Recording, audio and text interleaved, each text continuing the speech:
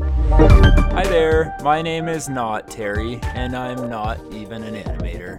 But welcome to the Animation Industry Podcast. How was that? That was good. Keep going. Great. Moving on, next cut. It's episode 100, and we're going to switch things up today. Today, the interviewer becomes the interviewee. That's right, it's time to dive into the mind of your host, Terry Eibel. How do you feel about this? This is good. Do you want to say who you are, maybe? Ben, I'm Ben. We're moving on. What? Okay. Mystery cells. Okay, it's episode 100. This is a big milestone for you and your listeners who've been along for the ride. How are you feeling about the big 100? I'm pretty excited. I feel I can't believe I've got this far, to be honest. 100 interviews is pretty crazy, but I feel pretty proud. And for some reason, I feel really nervous on being interviewed myself. It is weird. You have to let go. I'm gonna put you through the ringer. Okay. All right. Go. So I'm thinking to start with, I want to take it all the way back to the beginning. So can you talk a little bit about how you first fell in love with stop motion animation? Well, Ben, let's roll it back. So I was already very much influenced by things like Wallace and Gromit and Chicken Run and James and the Giant Peach that I grew up watching. And just as kind of at the same time, I had a hobby of crafting things. I had a hot glue gun, and I was just making little crafts in my bedroom by myself all the time. And then when my grandfather passed, my brother and I, when we were gutting his apartment, found an old camcorder. And we started playing around with it and realized that we could make short stop motion videos. So we started off by making some little Legomations, and then it just sparked from there. It was like my crafting hobby and now narrative storytelling through film kind of came together, and I discovered this self-expression love that I had for stop motion. And yeah, ever since, I've just been in love with it. And in terms of techniques, where were you kind of figuring out, or how are you figuring out how to actually to do animation to set up a scene? From our minds, I guess. There was no research or training. We were just dicking around, really. It was actually kind of fun because this camcorder, we discovered that it could take one frame, one picture at a time, which was great for stop motion, but the problem was that it would take one picture and rewind 2 frames. It was just built into the functionality of this camcorder. So essentially, when we were creating stop motions, we had to film everything backwards because every time we took a picture, it would rewind 2 frames. And so conceptually, we had to plan, if a Lego guy was walking, he had to actually walk backwards, and then we could play it back in the little viewfinder to see him walking forwards. So we were just playing around and having fun. That's how it all began. So then, after putting in all that time and experimenting and kind of falling in love with this art form, what then made you decide to pursue a business and career? A career in business? A career in business instead of pursuing a career in animation. Good question. I don't know. I always just saw it as this fun little hobby. It never felt like a serious career thing to me, really. I mean, I saw these movies and things, but I never grasped that I could do that. And I don't know, I grew up in Waterloo, which is not a small town, but there's no film industry, there's no animation industry. Sure, I was making these little animations and made a few little short films in high school. Actually had a film teacher who was very much supportive of me pursuing film and animation, but I just didn't take it serious at all. And I wanted a job that I could be self-sufficient and stable and feel safe in. And so business just kind of felt like the most viable option. So I went to business school, and I kind of put this big blocked wall up on stop motion. I should also say that I also reached out to every single stop motion agency by email as I could coming out of high school with my portfolio. At that point, I'd made something like 60 short animations. I made 2 3-minute films and a 10-minute film, all of which won awards in local film competitions in high school and whatever. And that was pretty cool. And so I sent out a demo reel to every stop motion studio agency I could find on the internet back in like the early 2000s in Toronto in the US, and I didn't really get any responses. I got a couple and they were just like, cool, we don't have any opportunities right now. And so that was really discouraging to me. Actually, as I was going into business school, I put up this big mental wall that said to myself, stop motion and art is not a career that I can pursue.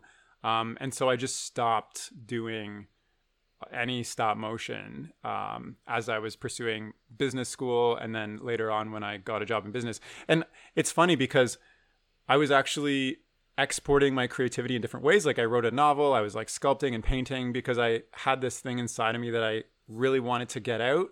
And it kept saying, like, it kept knocking on the stop motion wall, being like, can I come out of stop motion? I'd be like, no, you're not allowed. So then I was doing all these other creative things, but not feeling totally satisfied with them because I always had that, I wish I could be doing stop motion at the heart. Is this even answering your question anymore? Yeah, that makes sense. It's okay. Kind of that internal battle. I think that's kind of a common struggle for young people that have a passion for art, because I think in this time, in this society, oftentimes we feel like art is maybe a less secure career. Is that fair to say? Yeah. Like it's more of a risk. Yeah, I mean, well, definitely it is more of a risk. There's like established society, which is run by like 9-to-5 jobs in different industries. And then there's like, obviously art is an industry too, but pursuing such a niche art like stop motion in Canada, for instance, is such like a rare and niche thing. It's not even, it's really hard to build a career in that versus like taking your average 9-to-5 job. So yeah, I think especially from all the interviews I've done, a lot of people did not have support from their family or their friends or their peers in going and pursuing something in animation, whereas some people did. And I feel that those people are very fortunate, and I didn't have that myself. And I mean, since I've started this career into animation, it's been scary because like I left a stable, like benefits, I can stay there forever job and retire to go into something that I have no idea about and I'm starting to learn about now. So let's talk about that. So it was 2018. What inspired you to finally take that leap and quit your business job or your business career, which is going quite well, in order to pursue an animation career? Yeah, I mean, so I was the head of SEO, head of search engine optimization at a company called Wild Apricot. It makes software for nonprofits in the US. And things were going well. And so I started looking at my future goals and what I would consider success. I was like, these are the monetary things I want to achieve. These are like the personal things, health, relationships, etc. And as I kept like digging into my career, it never felt satisfied because I had kind of a path of what I wanted to achieve in business. And when I imagined myself achieving those things, it never felt good. And so I started to really explore why. And that led me to question, like, is this the right career for me? And at the same time, I was also doing this watercolor comic every single day for 365 days in a row, starring a little stick figure egg and a mouse that go into space. The perfect combo. And I was getting so much satisfaction out of that, just like waking up at 6 a.m. to like watercolor for an hour before I got to work. And so that led me down a path to explore this creative side of me that I felt was giving me more satisfaction than my career. So there was a lot of like mixed up emotions and thoughts in my mind at that point. And the instigating moment was I reached out to somebody who worked at a studio in Toronto, a film studio in Toronto. It's still around, Toonbox Entertainment. And I just asked them like, hey, how did you get into this career? And if possible, can I just come by and see what it's like at this studio? And this person, she was amazing. She gave me her whole story. She allowed me to come to the studio. She got the HR people to like approve it. And I got a little tour. And it was just so eye-opening I forced everybody. There was like, I don't know, 50 people working that day. And I forced every single person to like sit down and talk with me while they were working. I don't think everybody was too happy with it, but I was just soaking up everything that they said because I just never realized that there are thousands of people in the city that I live in an animation career. There's people whose jobs they're like creating concept art all day. There's people doing storyboards all day. And it was so eye-opening and emotionally impactful. And I realized when I came home that day, I don't know if you remember, I was sitting on the couch, and it was like this swelling moment, and I just broke down crying because all these I might cry again now. Let it out. All these moments throughout my life that I put up walls against being that and doing that thing that I love doing. And it wasn't really stop motion. It was just expressing myself in a creative narrative way with the stories I wanted to tell in the art I wanted to do it. All kind of came back to me at once. All those moments that somebody said, hey, why don't you do this as a profession? Or, hey, I like this art you've done. And all the times that I just like waited for somebody to just notice that I was creative and give me a Hollywood job, which does not happen, kind of came to me in a moment. And I felt like it was this rare instance that I just got to look at myself from like a third person perspective and be like, Terry is an animator and this is what he should be doing with his life. And when that happened, I just knew, I don't know why I'm going to start crying. This is good. Don't cry on the mic. I just knew I had to make this huge change in my life. And it was really tough because, you know, I had a almost 10-year career in business. I built my life around this, you know, like my security, my finances, my peers, my friends, the skills that I gained, my knowledge, the way I saw the world, etc., all had to drastically change to start this new journey that I was going to go on. So as I watched you go through this change, one of the things I remember was this kind of profound fear that you had about kind of coming to this realization yourself and also sharing this realization with other people. So can you maybe talk a little bit about the way that the people around you responded when you told them that you'd made this decision to pursue animation? Well, to answer the first part, it was very scary because, you know, I was 30, I think I was, 31 when I decided this. And so everybody in my life had known me as like this guy pursuing a business career, and like my relationships and friendships and things were built around this.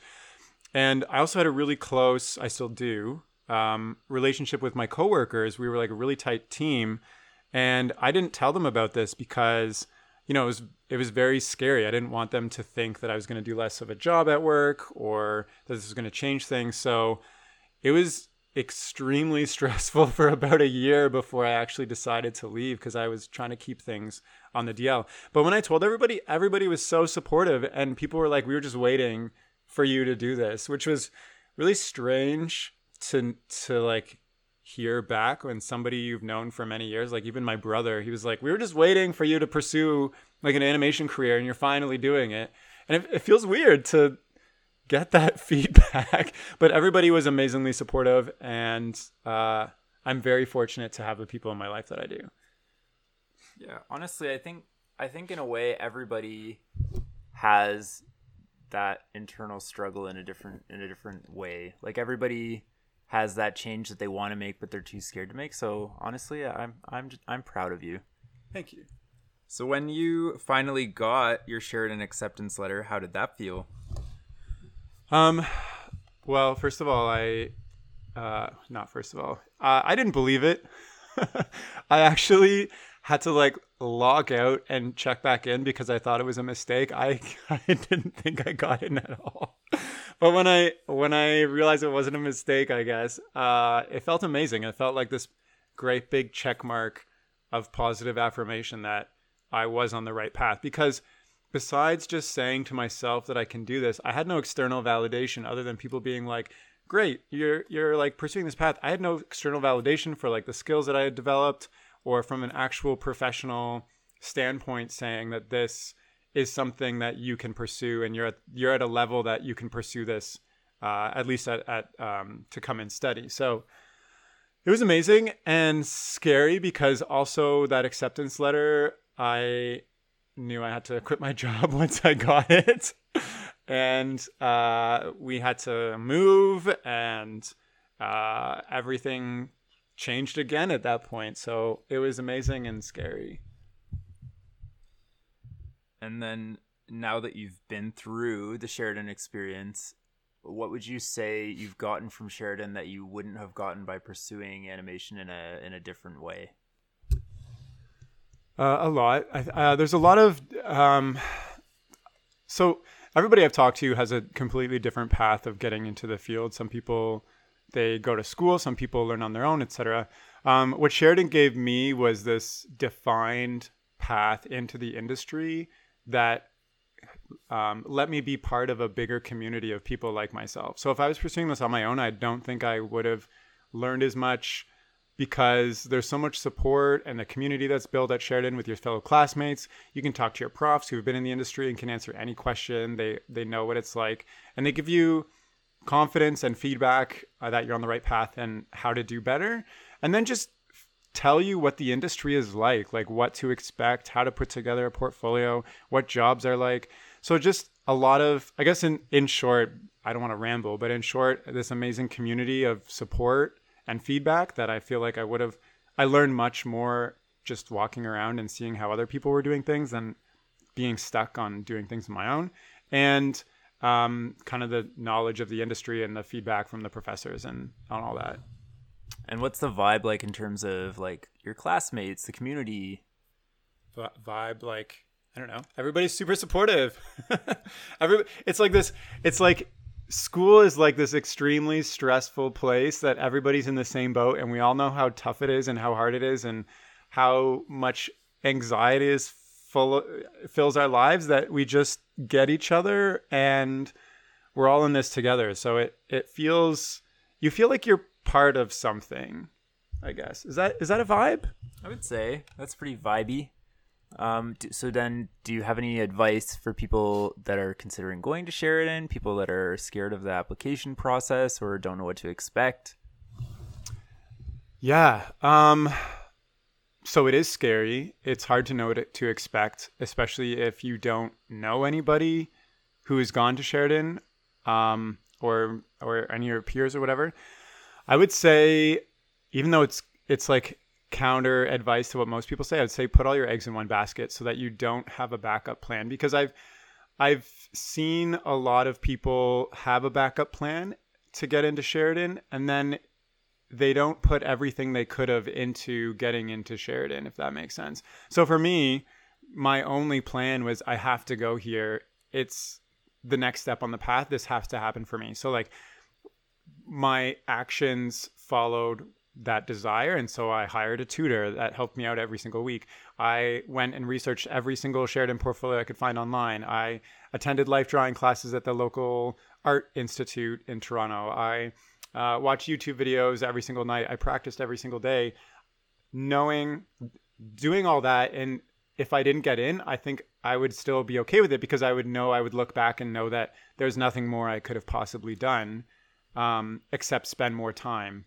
So I would say put all your eggs in one basket and put everything you have into it, because this is who you are if you've decided that you want to do this, and why not go full steam ahead instead of having kind of some backup plan. And I guess there's something in that too, because like if I pursued Sheridan out of high school with the mentality and the resources that I had back then, I don't think I would have been successful in getting in. And if I did, I wouldn't have been able to go through the program. So it also says something to where you are in your point of life too. So if you feel that this is the time for you to commit, then go for it. If you feel that, this is a time for you to, I don't know, step back, do something else, or take like a side quest in your career, then I think there's also that judgment you have to make. So talking about stress, because I know you mentioned once you got into Sheridan, that there's kind of this like chaos of school and deadlines and things. But what struck me when you were in school is right in the middle of all that stress, you decided it was time to start a podcast side hustle. So let's talk about what made you decide to start the podcast. Fair enough. So I started the podcast before school got too stressful, thankfully. Otherwise, I wouldn't have. I went to the Toronto Animated Arts and Animation Film International Festival, TAFI, in Toronto in October of 2018. So I started school in September, went to this animation festival in October, and I just decided I wanted to go because in my business career, going to conferences and festivals is like a great way to meet people and to learn new skills and things that you can bring back with you to your job. So I decided to go But while I was there, I quickly realized that I don't know anybody here.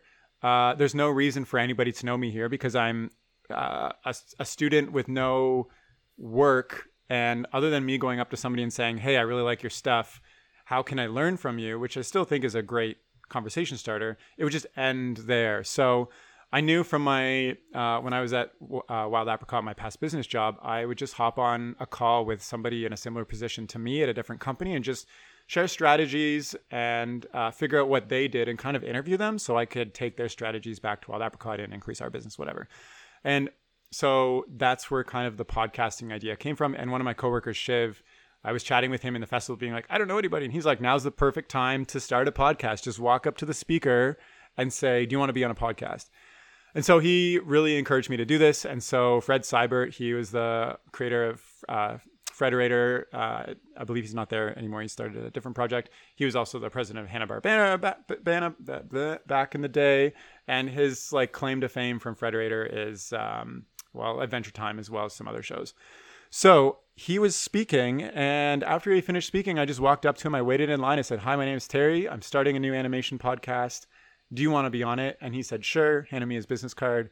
And that's how the podcast started. I just walked up to every speaker afterwards, got a similar yes answer. Not all of them followed up with me, but I had 2 people follow up with me. And it was those 2 people, Fred Seibert and Brett Jubinville, who were my first 2 episodes. And I just continued every single week afterwards. Nice. Walking straight up to Fred Seibert is a bold move. I guess so. He's a really nice guy. He's fantastic. So would you say then there's a little bit of an element of like faking it till you make it at the start? Yes, but I mean, 100%. Yeah, I had no idea what I was doing. I mean, I had some idea what I was doing, but I didn't run a public podcast. But also just to be genuine, like Fred knew that I didn't have a podcast. I didn't want to fake him out and try to like put on this ego and be like, oh, this great podcast, come on it. I was just like, hey, I'm thinking of starting a podcast. It'd be great to interview you. So I think fake it till you make it, but be genuine, be yourself. And then after Taffy, how did you then go about finding additional people to keep growing it? At the start, it was difficult. It was just cold calling, basically. I would just email /tweet /Instagram DM /LinkedIn DM every single person that I could find that had an animated thing in their profile because I was new to the industry. I didn't know who people were. I didn't know what jobs were. And so I just reach out randomly to everybody. And I had some success, enough to keep me going every single week. But I also reached out to like, I don't know, hundreds, and maybe like 20% of them responded. Hundreds is an overstatement. But after I got things going and guests had come on, then I started to name drop. Like I had like obviously Fred Seibert, Ryan Quincy, who's South Park producer, etc. on. And so when I started to name drop, I think that helped a little bit. And now the podcast just runs itself, basically, because I have so many connections now. People will either reach out to me and say, hey, can you interview this person? Or I have somebody you'd like to meet. Or people just find, even listeners, call in, email me and say, hey, this is, I have this great story about this. Can I come on the podcast? So I still reach out to people, but it's less now. And it's not so anxiety inducing because I've done this 100 times. Much less anxiety inducing than letting someone else take over your podcast. You mean you, Ben, Yes. who remains a mystery? It is I, Ben. Okay. Yes. So, having made all those connections then, would you say that there have been a lot of other kind of opportunities that have bloomed from just making those connections through the podcast? Yeah, I mean, well, definitely. I've specifically, other than just having these connections, there's first of all, just learning about what the industry is about, what positions are like day to day, because there's a big difference between saying, I want to be a concept artist and actually knowing what the day to day of that entails. And when I hear the day to day, I'm like, oh, maybe this isn't actually what I want to do. I want to do something a little bit different. So there's that. Then, whenever I have a chat, I also have a chat offline with these people who ask for advice in what I'm doing. I say, hey, is this a smart move to me to do this? Or can you give me some feedback on this piece that I'm doing right now? And so, for instance, a lot of the stop motion that I did had very specific feedback from Ben but also people in the industry who I had met through the podcast could review something and be like, hey, for this next shot, maybe it'd be cool to do this, or here's a quick tip to do this, or like, your weight looks a little off in this one, try it differently this time. So there's the feedback, there's the mentorship, and also job opportunities, which has been a really cool. People will be like, hey, Terry, I have this thing, would you like to be involved in it? And sometimes it works out, sometimes it doesn't, but I'd say just having connections is a good thing, and the podcast is a way that's been incredible for me personally. Also, as you know, I have the Silly Duck Wizard as like a pitch Bible, and I'm trying to get it made into a show. Through the podcast, I was able to get a lot more connections to places like HBO and Netflix and Disney. So I've been able to pitch them personally because I knew somebody that I had on my podcast that saw my idea and was like, hey, this is really cool. I'm going to put you in touch with so-and-so. Okay. Now let's talk about cash flow. So, oh, no. Sorry. Let's just dive right into that awkward topic. So I noticed some of your episodes are sponsored. So can you tell people who are kind of aspiring podcast hosts maybe how you go about finding sponsors, how you go about pitching sponsors, stuff like that? Yeah. Well, first of all, I don't make a lot of money on the podcast. It basically just covers the hosting fees of having the podcast. Like I have SoundCloud as the host, and that distributes to all the other platforms like iTunes, etc. Just as well as the website, etc. So how I got sponsors at the beginning was I just went to Google and typed in animation classes and reached out to every single online animation school and physical animation school. And that way a couple people responded and said, sure, I'd love to sponsor. A couple sponsors have come to me after seeing the podcast in various places. So I don't have all episodes sponsored. It's not a huge goal of mine. It's more like, if this happens, this is a really great thing. And yeah, I don't know what to say. That's good. So it covers the costs, and that's kind of the idea. It covers the costs. And it's, you also asked how I reach out to them. I mean, I have kind of a sales sheet that tells you exactly the stats of the podcast, how many people have listened to it. If they want to know the demographics, I can get that information from like Spotify, iTunes, male versus female, age, whatever. I have all that info if people want to see it. Nobody's really asked me for it except for the amount of listens overall. And I would say, so the podcast has been steadily increasing in listens, which is really great. And that's really helped the sponsors as well when they see those numbers. All right. Numbers are exciting, but it's time to talk about my personal favorite topic, clearly the most important topic of this podcast, which is the Silly Duck Wizard. So can you tell me what inspired you to create this delightful wizard and his little duckos? What inspired me? Oh gosh. Also, if you haven't seen the Silly Duck Wizard, please pause this and run to YouTube. Run to YouTube with your hand on your mouse. Yes. Oh gosh, I don't know how to answer this. What inspired me? I had Chris Walsh, the coordinator, past coordinator of Sheridan's animation program, very much encouraged me to use the school's stop motion professional studio over the summer. And so that's a big reason why I had access to those resources, because he specifically encouraged me to, laid down how it would happen, etc. What inspired me to make it is I wanted to create something that looked professional and that I could share with the stop motion people that were in the industry that I was connecting with. So I could say, hey, I can make something that looks at a professional scale. And then the story, the characters, etc. I just wanted to have fun with myself. I just thought, what did I do? I sat on the couch, and 30 seconds I'd drawn this stupid little wizard and a couple sentences for him to say. And I was like, this is what I'm going to make. And then the voice actor, his name is Davey Swat-Paz, as he's known online. Davey Swat-Paz, he's infamous for doing a Adventure Time episode, and also his Turbo Fantasy series on YouTube, and Birdie and Frankie's knees buckling. Please look that up as well. So I love his voice and his voice acting, and I asked him if he would ever do anything for me, and he's like, yeah, just send me something like today. So that's why I sat on my couch and made up the idea. And then I had the rest of the summer, and so I just filled that time, I guess. I went way overboard with the idea. I spent like 3 weeks crafting everything, like a whole week on just getting the wizard's eyes the right size. And it was dollar store stuff, right? Like Yeah. it was all just dollar store stuff. I remember the idea too, because I remember sitting here and you said, I was like, okay, what is the brilliant plan? And you said a wizard with a bunch of ducks and all he can do are duck spells.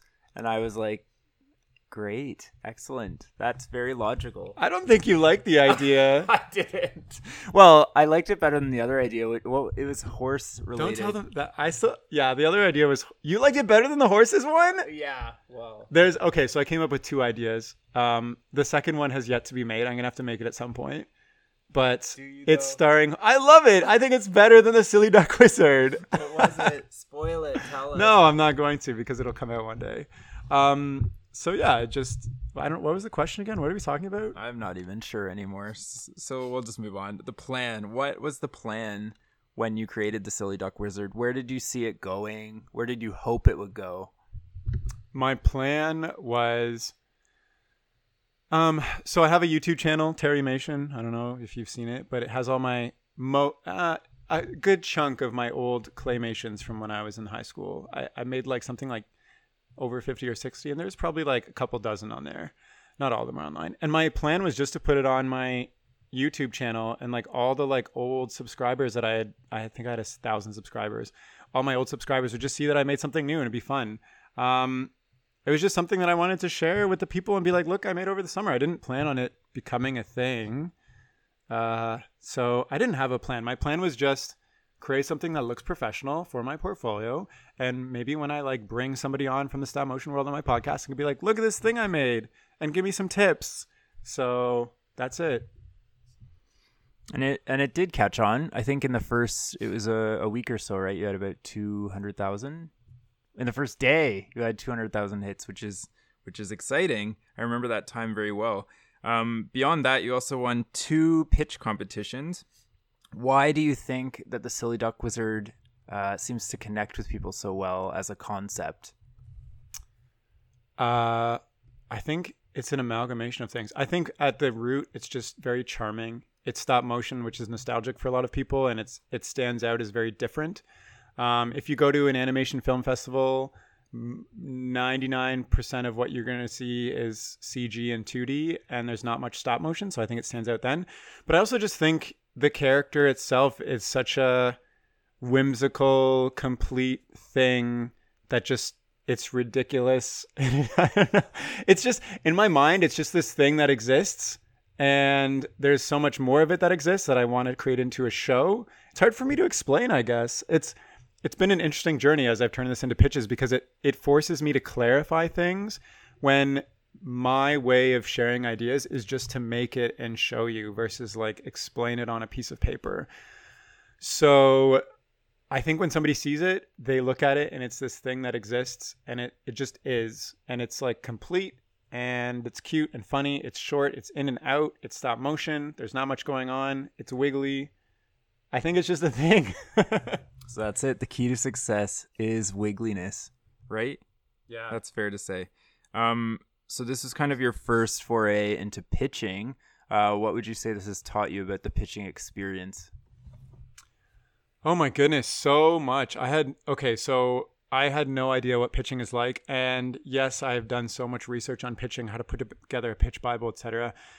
And I kind of took all that knowledge and said, I want to do this in my own way. So my first pitch, I did not create a Bible at all. I just drew my pitch in pictures with little labels. And I was like, this is him. This is a little castle he lives in. These are things he says. And I tried to create it as kind of, you read the pitch as a picture story so that it was an experience for you. And that got me into the first pitch competition. And then, oh gosh, there's so much in my mind right now. I don't know where to start. What would you say is like the main advice you'd give to someone that's about to give their first pitch? If you're about to give your first pitch for the first time, you've done it wrong. You need to give your pitch 500 times before you give it to your first time. So for my first pitch, it had to be 5 minutes exactly. And I practiced it by myself. I practiced it with my brother. I practiced it with you. Probably I don't know, 20 times. And then I practice it by myself like 50 times over, because you only have a couple minutes to come across with this very clear concept to somebody that should not leave them with the wrong questions. The wrong questions being like, I don't know about this. What's going on? The right questions are, how does this character interact when this happens? Or how does this world get bigger? You want to create something that is so clear to somebody that they can start imagining the show in their minds themselves. It builds itself for them. So in order to do that, you need so much feedback, because an idea in your mind can be cluttered when you put it onto paper in somebody else's world. So there's that. And I would also say, do it in the style that you're best at. I've seen a lot of pitches and read a lot of pitches that are just created in a format. You'll find it online, like, do it in this format, fill in these blanks, and that's fine, but you need to put yourself in this, because you bring something to the table that's unique to you, versus this is a pitch in a format. So for me, even though I did all that pitch format stuff, with the final pitch, I actually had no words at all. I drew everything out in a storybook and then told my pitch as a storybook, because I wanted it to feel like you were experiencing this story versus here are the bullet points on who the character is. Here are the bullet points on the world, etc. So if you can do that, go for it. If you are more about doing those bullet points and you're really good at that, do it that way. I'd say do it in your own way. I think that's good advice. Just pour yourself into it. And I think people can tell if you're excited about it or if you're not. I mean, if you're not excited about it, why would they get excited about it, right? Yeah. And one last thing is, you don't have to know the answers. One of my big mistakes that I kind of look back and cringe at is when people would ask me, like the judges would ask me questions afterwards, I would try to come up with an answer on the spot.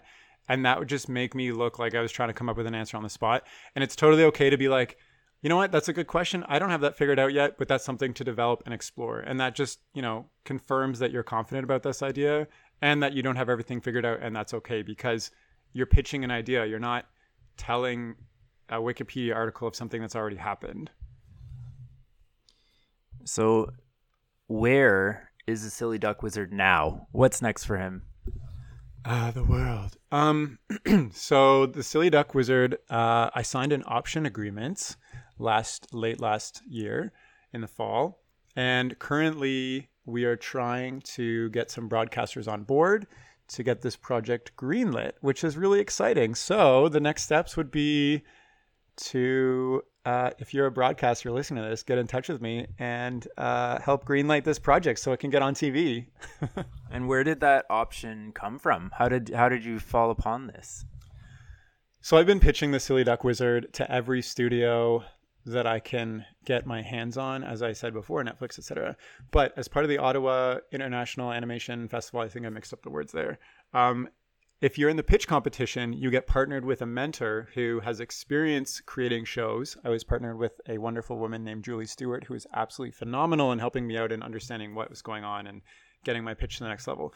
But also you get to be part of this fast round of pitches where basically all these production companies, studios, broadcasters get put into this kind of like draw connection thing with creators. And you get 15 minutes to pitch your idea and to this person, and that's it. So through that, I got to pitch to Disney, TVO, BBC, etc., and the current production company that I ended up signing with. And so when I pitched to them, they got the idea right away. They were super interested in it, and they said, let's take this to the next level and figure out how we can get an option deal, and then et cetera, et cetera. So through that round of pitching where people are specifically looking to buy things, that is how I got the connection. So it was a long journey of, I had been pitching for a long time, working really hard to get this in front of different places. I ended up getting in front of the Ottawa Festival. And through that, I went through a pitching experience. And then through that, I met this producer. And through that ended up signing an option. So it's a long journey. It's been 2 years almost. And I think one thing I really want to talk about is, aside from the success of signing an option agreement, which is very exciting, how did it feel prior to that when you were faced with several rounds of rejection? What's that experience like when you pitch and you don't get an option agreement, and how did you kind of grow from that? Yeah, it's a good question. I mean, it's always disappointing when somebody doesn't think it's a good idea that suits their business model. Because from my perspective, I'm like, this is a great idea. You want this. But from their perspective, they're thinking about like risk levels. Does this fit the audience we want? Does this fit our core competencies? Like when I pitch TVO, they're like, I'm sorry, but we don't do anything with magic involved. We're more about education. I'm like, that's fine, but it's still disappointing.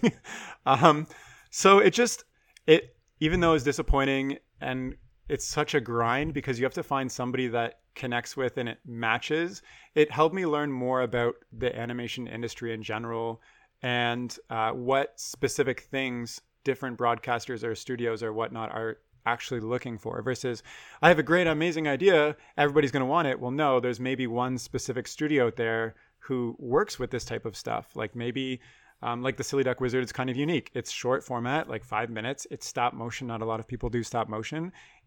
It's like highly silly without like a lot of preschool shows have a very grounded educational level in them where you're learning shapes and numbers and things. And it's not that. It's like silliness for the sake of silliness and about being positive and like finding solutions, etc.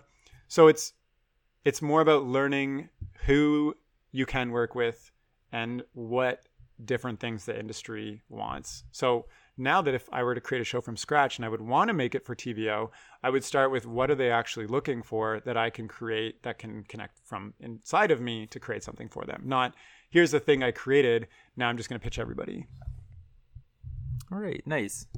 I think that's important too. It's important to stay true to your idea, but also realize that you're in an industry where you do kind of have to adapt or you have to pivot to what industries are looking for. So, all right, I want to switch gears and talk about the big picture now.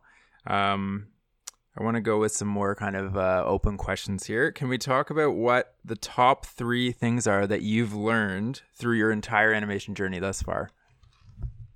Oh my goodness. I feel like I smacked you in the face with that one.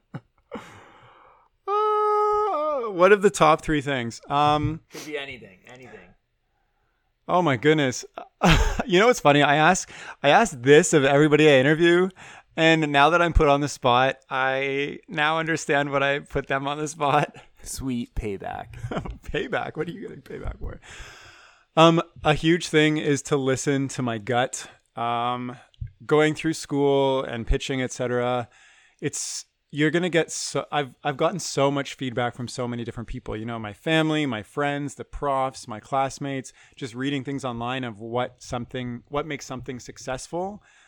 And I've realized that when I rely too much on that, I create something that doesn't specifically internally connect with me. And I've realized that if something doesn't connect with what I'm doing, how do I put this? When I make something that really connects with something inside of me, it's more successful than if I try to make something that is disconnected from inside of me, but I think is going to connect with other people. And I think there are ways of doing that. Obviously, in my business career, I was 100% doing, focus group research and buying millions of data points and like doing data trends to figure out what other people wanted and then creating products and services and writing articles and things specifically on my findings. And now that I'm in an art career, I've realized that it can be that, but why am I doing this personally? If it's that, I would just go back to my other career. I feel like I'm going off track, but the biggest thing I've learned is that if I don't put some of myself into it, I'm not going to feel as proud of it. It's not going to be as big of a personal success. I don't even know what I'm saying anymore. I think that makes sense. It's more of a like put passion into what you do. Is that kind of the gist, or make sure that what you're doing is something that you can connect with? Yeah, I think one of the big things is what is my reason for doing this? And if the reason connects with me inside, then I will put my effort into it. And if it doesn't, then why am I doing this, I guess? So let's just stop that point at that. The second thing, So with that said, though, are you saying that you should only pick projects that align with your interests, or you're saying take on the project but kind of make it your own? Yeah, the second one. And if you make it your own, you're going to try to make it as successful as the other person wants it to. I think that first point is very convoluted, but it's basically always rely on your gut, I guess. The second one,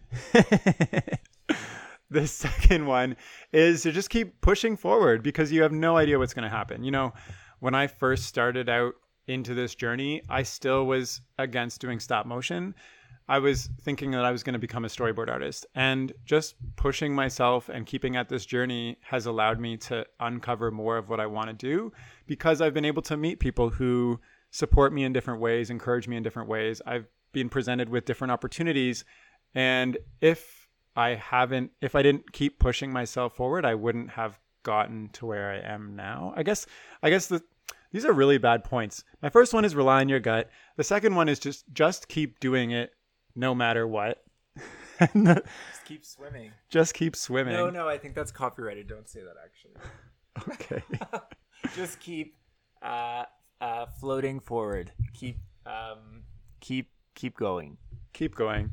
And the third one is kind of rely on your gut. It's something I said before, but what's your reason for doing this? And I've realized that if I don't go towards that reason, I get more off track with who I want to be and what I want to accomplish in my life and what I want to change about the world. And I realized that when I hit that point at my previous job where I was like, why am I doing this? I'm not satisfied. And when I discovered that reason why, then I changed things up. And it's been really easy to go on autopilot because, you know, your mind just wants to feel safe and do the same things over and over again. And so every once in a while, I have to stop myself and say, why am I doing this? And why is this important to me? And is this the right choice still? And saying that has led me to different opportunities and to do different things. And yeah. So basically, just keep propelling yourself forward through the water with your fins or arms. Okay, no. First one is listen to your gut. The second one is keep doing it no matter what, because you'll get somewhere. And the third one is do it for the right reason, and figure out why you're doing it. Nice. That was good. I feel like we both need a nap. Okay, next one. No breaks here. What is your animation dream right now? My animation dream right now is to be in a stable place and not have to work my butt off so much. Define stable, though. Like, what does stable look like for animation? Because it is an industry based mostly on, I would say, contracts, if that's fair. Yeah. I mean, there's salaries and contracts. Stable would just be to know what I'm doing in the next couple of months. Like, right now, everything's up in the air. There's a lot of stuff. I'm sure COVID is changing everybody's stability right now. I guess from a career dream, it's to work on creative things that I feel proud of. And whether that means I'm stop motion animating, I would absolutely love to direct a feature film at some point. That would be amazing. I have a story that I've been writing as a novel with a novel writing group for a number of years that I cannot wait to turn into a feature film. It's just to feel proud and accomplished and happy and excited and scared, because I'd realized that being scared is part of the journey and it's okay. And if I'm not scared, I'm not doing something right with what I'm doing. So it's less tangible, a lot more abstract. It's just feelings. I support this motion picture thing. I think it should be the Silly Duck Wizard. I think it should be the Silly Duck Wizard and the Prisoner of Quaxcaban. Okay, you can be the head writer. And I just made that up. I'm very proud. Okay, next. What advice do you have for listeners who are considering starting their own animation journey? Just do it. Next. Say yes to yourself. For me, it was so easy to say no to myself. Like I told you about that big stop motion wall that I built up.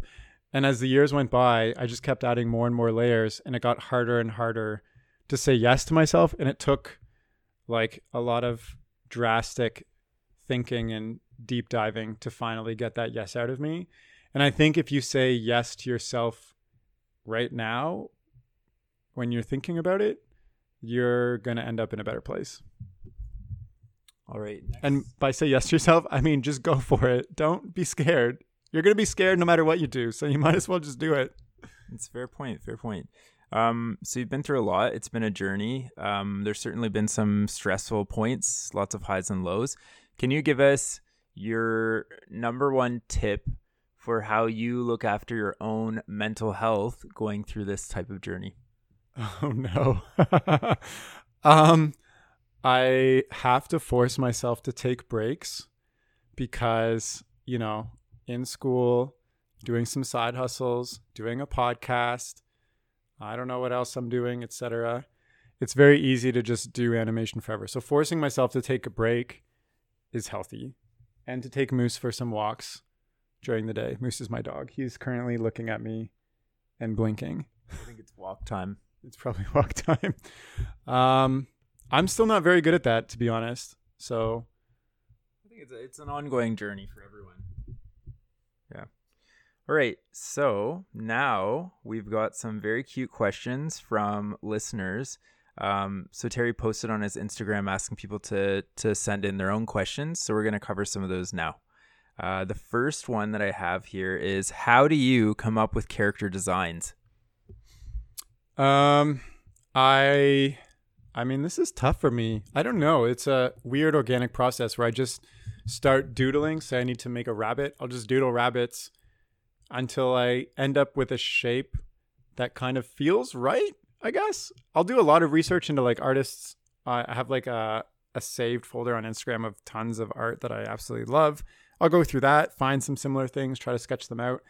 And I just keep refining it until it feels, the thing I'm looking at feels right. Like how big the eyes are, how big the mouth is, how big the long the arms are. I don't know. It's just I keep pushing it until it just feels like it exists. And then when I get that feeling, it's done. It can't be touched. And if I touch it, it feels like a knockoff version of itself then. So it's just a feeling. And so that's kind of how you found your own style then, I guess. Like, it's just whatever is the most you. Yeah, and I feel like my style just looks like a 1930s Fleischer cartoon with rubber hose. And obviously I grew up watching like Betty Boop and all those fantastic shorts that I absolutely love. So I'm sure there's some influence in there. And also Aardman. There's influence from Aardman as well. But I don't know. Yeah, sure. What is your favorite part about starting a new project? The best part is just digging into my imagination and just exploring what that's like. Everything after that is just hard and ups and downs and hard work and mentally exhausting to like export this imagination that you have into a physical form. So that's the best part. And then the second best part is the like millisecond before I hit send out into the world or post or like give it back to the person who's requested from me.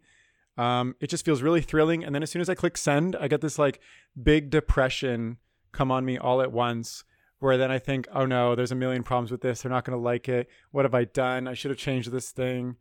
So yeah. All right. The next question we have is, what was or is the most memorable podcast interview moment that you've had, and why? Oh man, this is hard because I get something different out of each podcast that I do. I think looking back, the most memorable one for me was the one I did with Jackie Davis, who's called Underpants and Overbites online. She runs a watercolor comic about her life in Rochester, New York. And the reason is because I started my 365-day watercolor comic around the same time that she started her watercolor comic journey on Instagram as well. And we had kind of gotten in touch through various points and like met, like talked online and encouraged each other through our journeys when nobody knew who we were and we didn't know what we were doing. And she's ended up in her own success now, which has been amazing to watch. And, you know, I'm in school, etc., which has been fantastic as well. And just hearing all the struggles that she went through and what it took for her to figure things out was just, it felt full circle for me. And kind of like I'd been on the journey with her. And we just had a really nice down to earth chat about how shitty things can be, how exciting things can be, how scary things can be, what are we even doing with our lives, and at the same time just feeling content and satisfied with what we're doing with our lives and how we come to these points. All right, the next question, I like this. So after interviewing more than 100 people from all parts of the animation world, what are some things that they all seem to share in common? Yeah. It's funny because it's like one of the big things is that nobody has the same path, but that's something that everybody has in common. Everybody has to figure out things in their own way. And some people, you know, it might seem more streamlined where their parents were supportive from a young age. They went to art school, then they went to art college, then they got an internship, and then they got a job. And that's like the established path. But even in that, there's so many ups and downs and emotional and traumatic experiences and fears and having to figure things out along the way. And then there's other people who like were a bicycle mechanic, met somebody at a party, realized that this was a career, spent 3 years drawing every single day until they passed a storyboard test. And then I'm talking about Ronald Stanage. He's one of my first interviews. That was his path. And it's totally different. And everybody has a different way in. It's kind of like a common experience. But then the thing about that is everybody that's in the industry kept going no matter what. Like whatever challenges, they had to move away, they had to live at their parents' house, they had to, you know, go into massive debt, they had to go through some failures and get fired, like etc. Everybody pushes forward no matter what. And so that's one thing. And I think the second thing that also comes out of that a lot of people have told me about is just luck. It's they were at the right place, right time, they knew the right person. There's no guarantees. It's not like you get this skill, then you get this job, you pass this exam, then you're part of the club. It's everything is like based kind of on luck. And I think that is probably a similar experience that people in artistic and music, it's film industries have experience with. I feel like that's both scary and inspiring, knowing that it's luck based and you kind of have to be in the right place in the right time. But I guess also it's about where you put yourself, like what you show up to, like what you show interest in, I guess. Is that fair? Yeah. All right. Last one. If for whatever reason you could no longer animate, let's say you are now allergic to claymation, what would you do instead? If I couldn't animate? I mean, that's a fear of mine. I have like random moments from like, what if I crush my hand and then I can't animate anymore? I don't know what I'm going to do. Use your feet. Animate with my feet. Honestly, oh gosh, I don't know. I think I would figure that out if I got to that point, when I get to that point. I don't know what else answer there is. I don't know. I would do something in animation. I think it's obvious that you would become yourself a duck wizard. Okay. All right. Okay. Is that your last question? Yes, that is it. And I don't remember how you normally end the podcast. So thank you for coming on, Terry. Thanks for being on my podcast. You can send the royalty checks to our address because we live together. And otherwise, you have a great night. Okay. All right. Thank you. Bye, I guess. Okay, bye.